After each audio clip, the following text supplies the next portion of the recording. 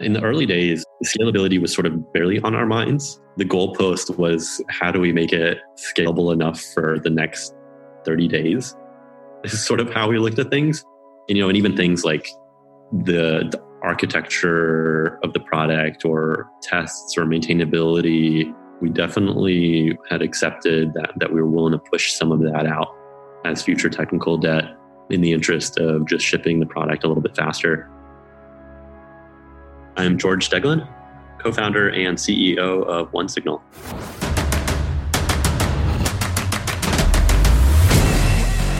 This is Code Story, a podcast bringing you interviews with tech visionaries who share in the critical moments of what it takes to change an industry and build and lead a team that has your back. I'm your host, Noah Lappart, and today how George Deglin slugged through pivot after pivot to build a company sending billions of push notifications a day. All this and more on Code Story. Growing up in the Bay Area, George Deglin has always been in the middle of the Silicon Valley action. Having both parents being engineers, he was influenced to study computer science at Berkeley. During that time, he co-founded a startup in the education space, and after building this company up, he parted ways to start his next venture. This next venture led to the discovery of the vision for OneSignal, the most widely used push notification and marketing platform, sending over 5 billion messages a day.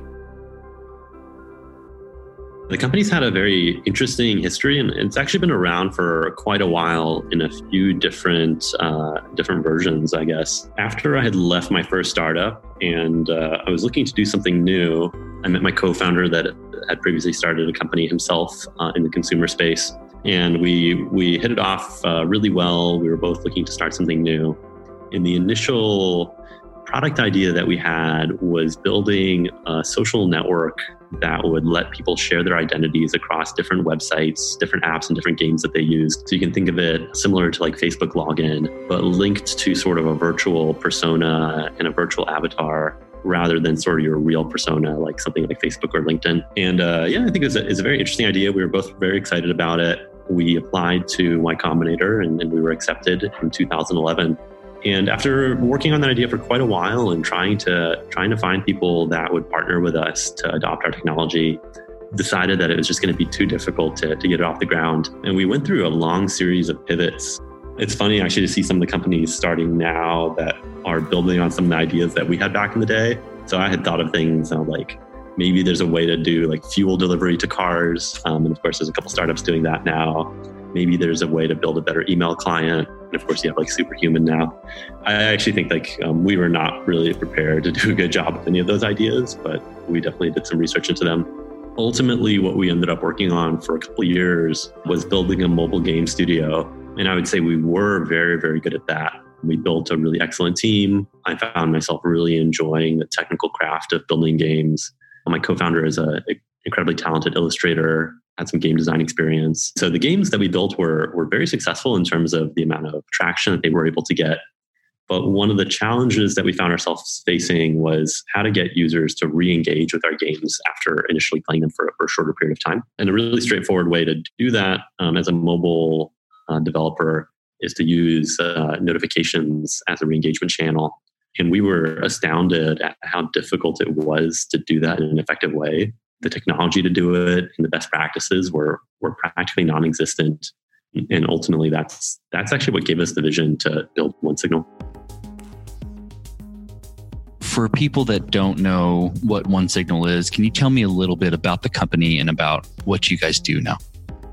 The vision of the business is to help organizations and companies of all sizes send more effective messages to their users. The form that takes is when you get notifications from different apps you install on your mobile device, or if you subscribe to web push from different websites that you visit. We provide the technology, analytics, A/B testing, localization, all of these different sort of marketing analytics tools and APIs for these businesses to improve the personalization, the segmentation, and just the general effectiveness of the messages that they're sending. We're very, very successful in the push messaging space. So right now, about 15% of all new mobile apps use OneSignal for push notifications. We also power notifications for about 5% of the top websites in the world. There's a good chance that you have several apps or you visit several websites that use us for notifications. We've also broadened our business now to focus not just on push notifications, but also to support email as a channel. And we're continuing to improve that. We support things like interstitial in-app messaging for things like in-app coupons and things like that. And we're also looking at other channels like SMS and others that our customers are asking us for. So tell me about the MVP. When you started out, tell me about how long it took to build and what tools you used to build the initial product. Our goal from the very beginning of it was to try to get an MVP out as soon as possible. We were actually pretty low on money.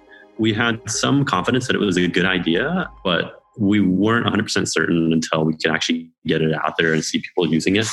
There was definitely a rush to get something out there. We were okay with being embarrassed with the quality of it, so long as it gave us an opportunity to start getting user feedback and start identifying what customers wanted. That said, the technology that we had to build, it seemed almost overwhelming. We had to build SDKs that people would put in their mobile application. And it wasn't just like an iOS and Android SDK. We had to build SDKs for platforms like Unity. And at the time, Marmalade was popular and people were using Titanium. And of course, today you have things like React Native and Ionic and tools like that. So we had to build SDKs for that. We had to build, a dashboard, an API, a user login system. We had to build all that sort of analytics capabilities. So there was just actually a lot that we had to do, even to get a very basic MVP out. And we put together a list. It was myself and one engineer on our team that were working on this. And we just said, okay, we've got to do these 12 things in order to have something that is usable at all. So let's just get through them as quickly as possible, get the product out there and see if it's successful or not.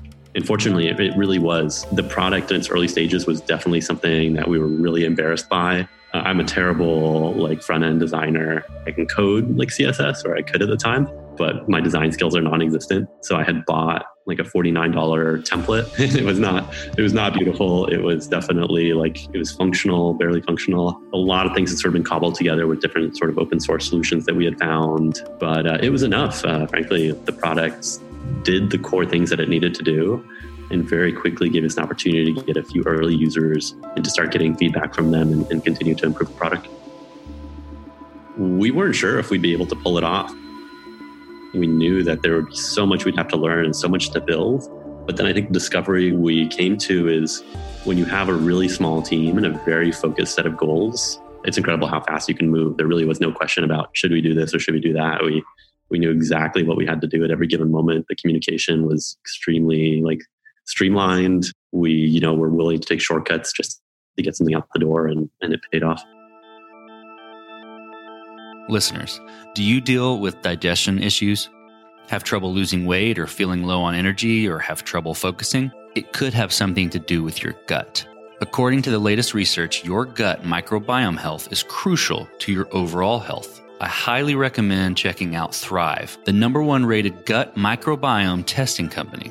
Thrive makes the process easy. They send you a test kit to your home, you mail back a sample of your stool in a prepaid box, and in 2 to 3 weeks, receive a comprehensive gut health report with dietary recommendations and the option to receive personalized probiotics. Check them out at www.thriveinside.com and use the coupon code CODE for an exclusive offer of 15% off your first purchase. That's THRYVE inside.com.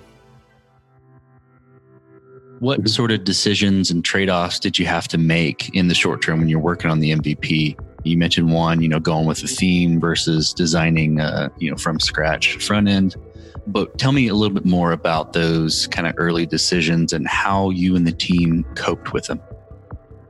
I think companies at a certain point have to be very careful about how they build stuff. It's things like having really good tests. It's things like thinking about their database schema very carefully, thinking about the design of their APIs very carefully, doing user research to figure out if a feature is gonna improve the product or not.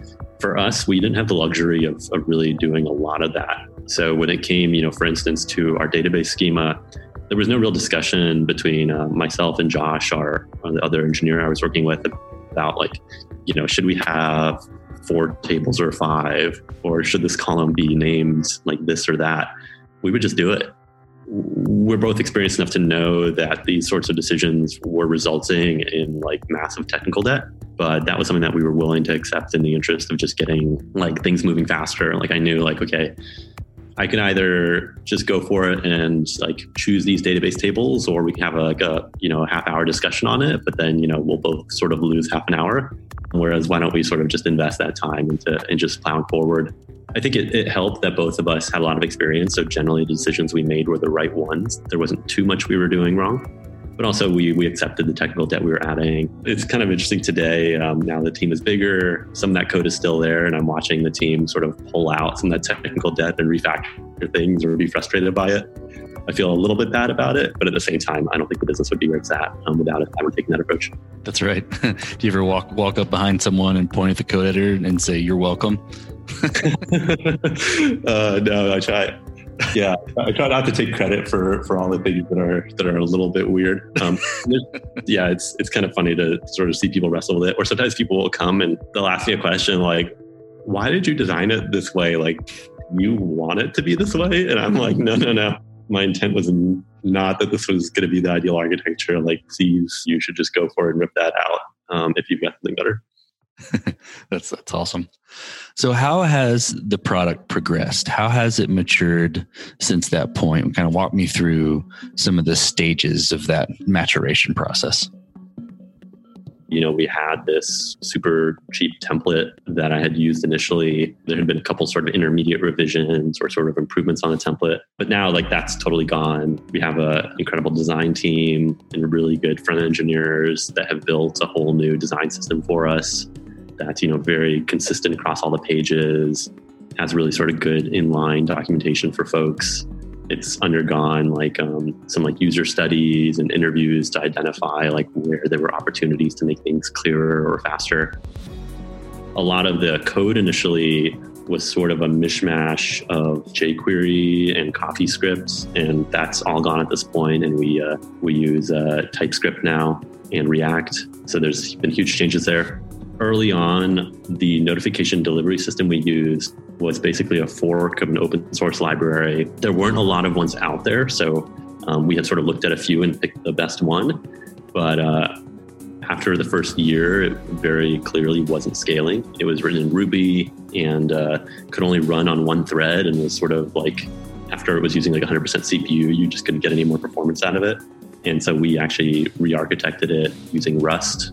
And now we have an incredibly efficient Rust notification delivery system. The early one, I think, was sort of starting to hit its limit at around like 5 or 6 million notification deliveries per day. And now today we send over 5 billion notifications per day from our Rust backend. That is a massive amount of notifications. Yeah, it's a lot.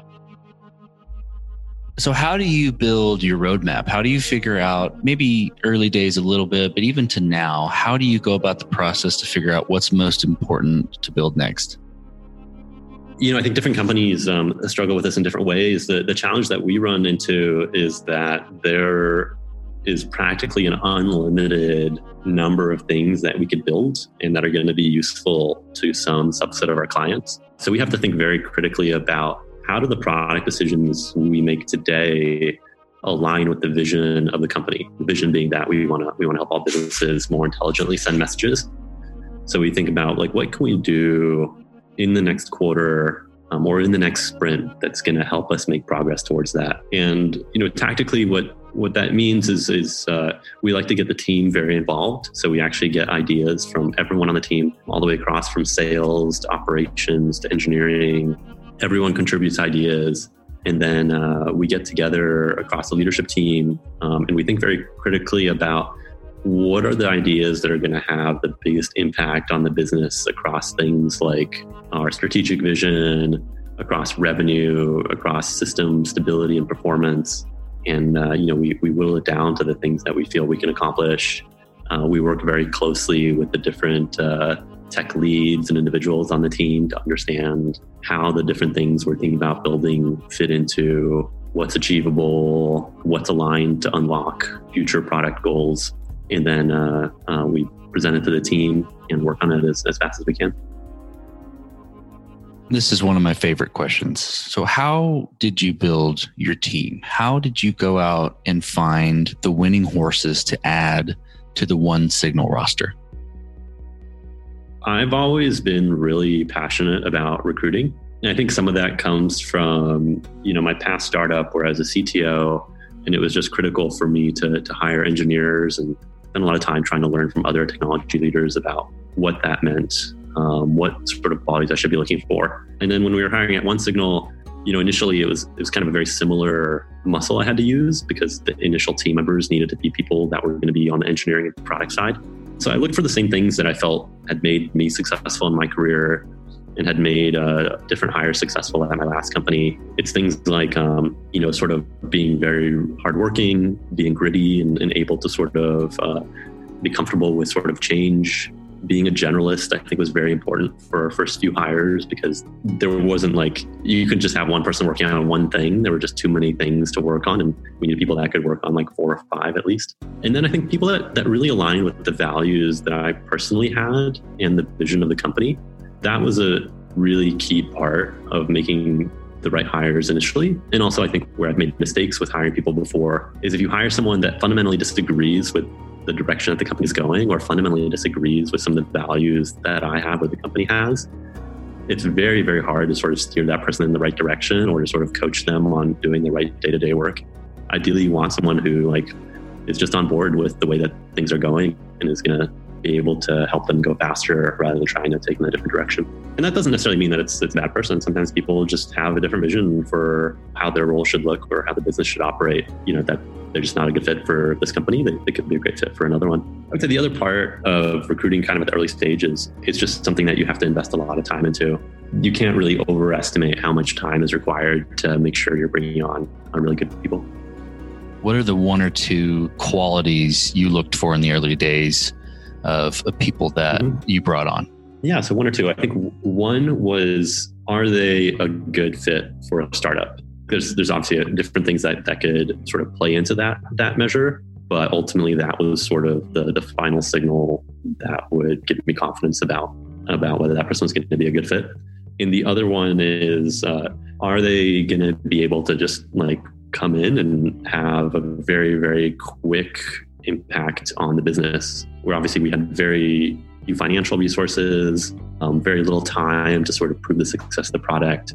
So we had to just have incredible confidence that anyone that we hired would be really successful and really impactful from day one. Let's touch on scalability a little bit. So in the early days, you have trade-offs on, how scalable do we make this to how fast can we get it out of the door? How have you transitioned into focusing on architecting the product towards scalability throughout the time since its inception? In the early days, scalability was sort of barely on our minds. The goalpost was, how do we make it scalable enough for the next 30 days? This is sort of how we looked at things. And even things like the architecture of the product or tests or maintainability, we definitely had accepted that we were willing to push some of that out as future technical debt in the interest of just shipping the product a little bit faster. Now, as the team has grown, as we have many paying customers, things like that, we're now much more conservative, right? So before we build a big feature, we get user input on it. We do user studies and mockups. When we architect new systems, it's no longer something where someone can just come up with an idea and do it. It's something where we want all the members involved in building the system or integrating with that system or maintaining it to understand how it's coming together and to have input into whether we're making sort of the right technical decisions. So we still seek to move fairly quickly with things. So, we're definitely not kind of an operate by committee company, but we do want to make sure we're sort of getting input from all the smart people on our team about the decisions that we're making sure that we sort of have general buy-in and understanding around them. And at this point, it's okay for us to move for individuals to move on the team to move a little bit slower because we just have many more teams now. So actually as a whole business, we can move much, much faster. And then of course, avoiding introduction of new technical debt or unnecessary complexity or things like that helps us keep our velocity high even as the team grows. When you started out, building the MVP, was it more of a monolithic kind of structure, architecture? Yeah, for sure. It was very, very much a monolith. We were extremely avoidant of introducing new technologies or really anything that would add extra overhead to having to learn anything new, having to maintain anything new, anything like that. We stuck to the tools that we knew, even if maybe sometimes they weren't the perfect one for the job, just because, it was good enough for the time being. Since then, I would say that we're now much better about sort of using the right tools for the right problems and thinking more critically about whether the decisions we're making now are going to help scale with the business and when we might need to revisit a technology and replace it.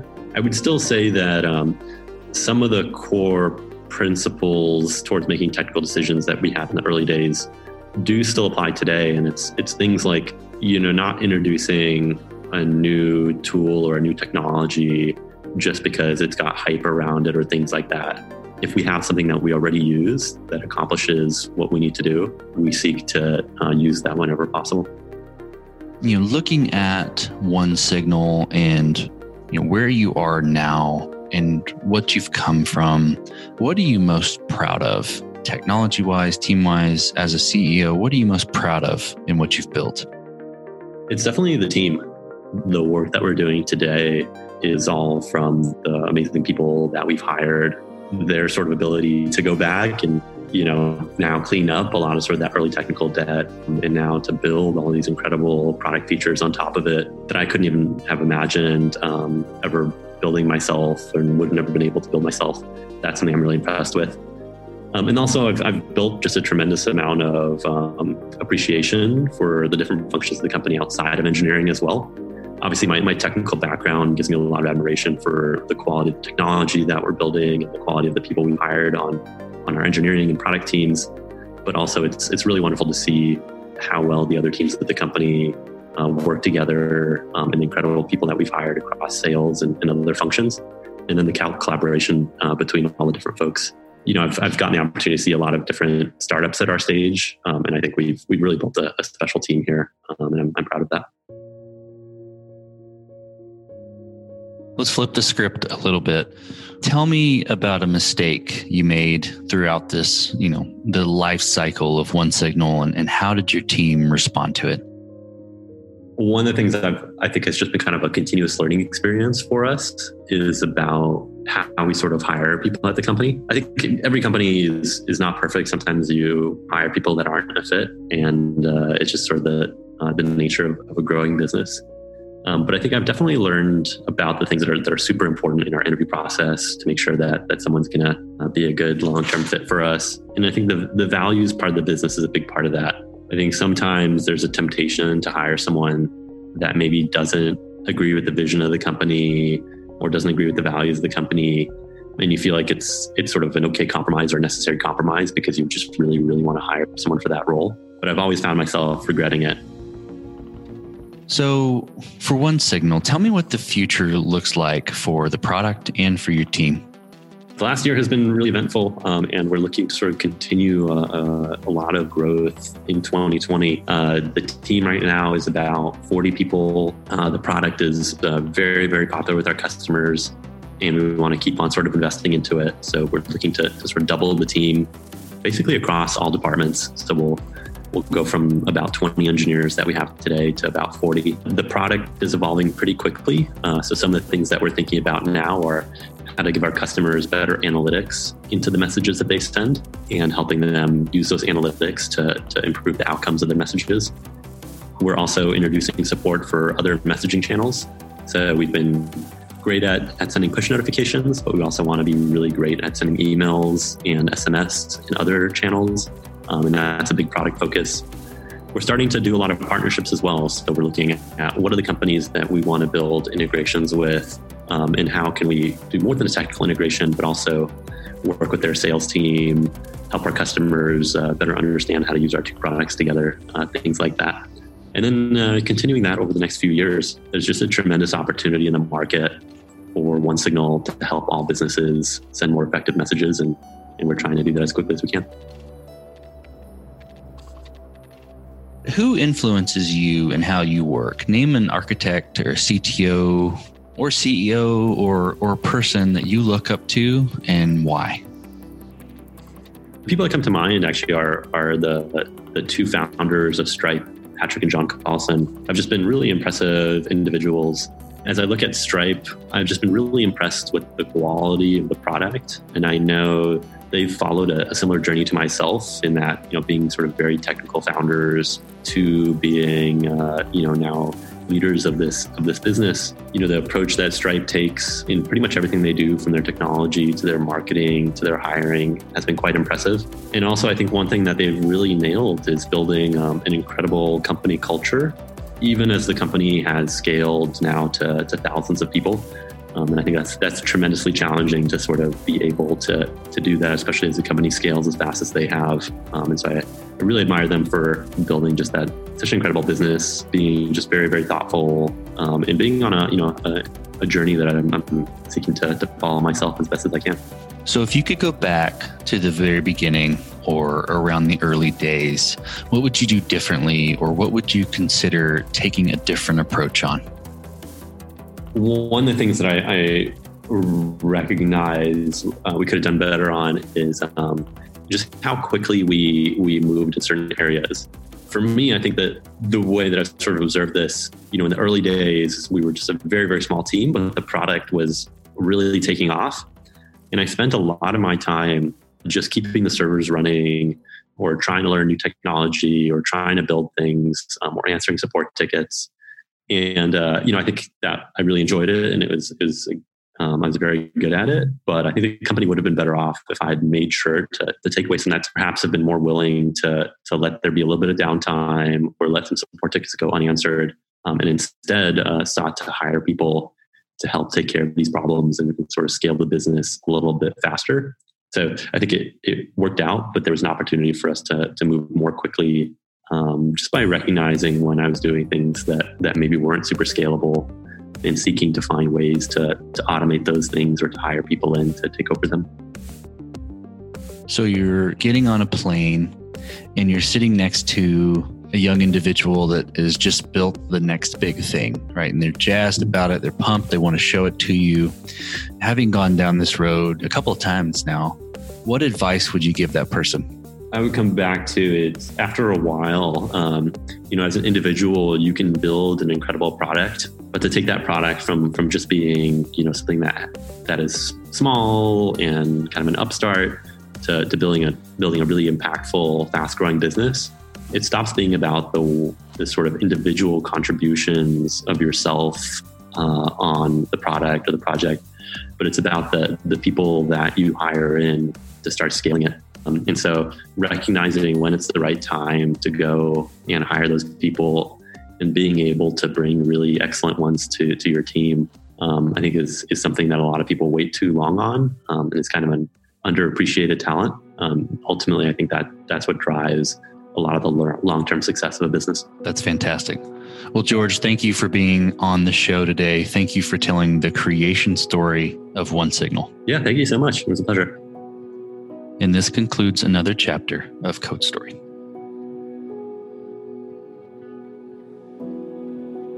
Code Story is hosted and produced by Noah Labhart. Season 2 episodes are co-produced and edited by Bradley Denham. Be sure to subscribe on Apple Podcasts, Spotify, or the podcasting app of your choice. Support the show on patreon.com/codestory for just $5 to $10 a month. And when you get a chance, leave us a review. Both things help us out tremendously. And thanks again for listening.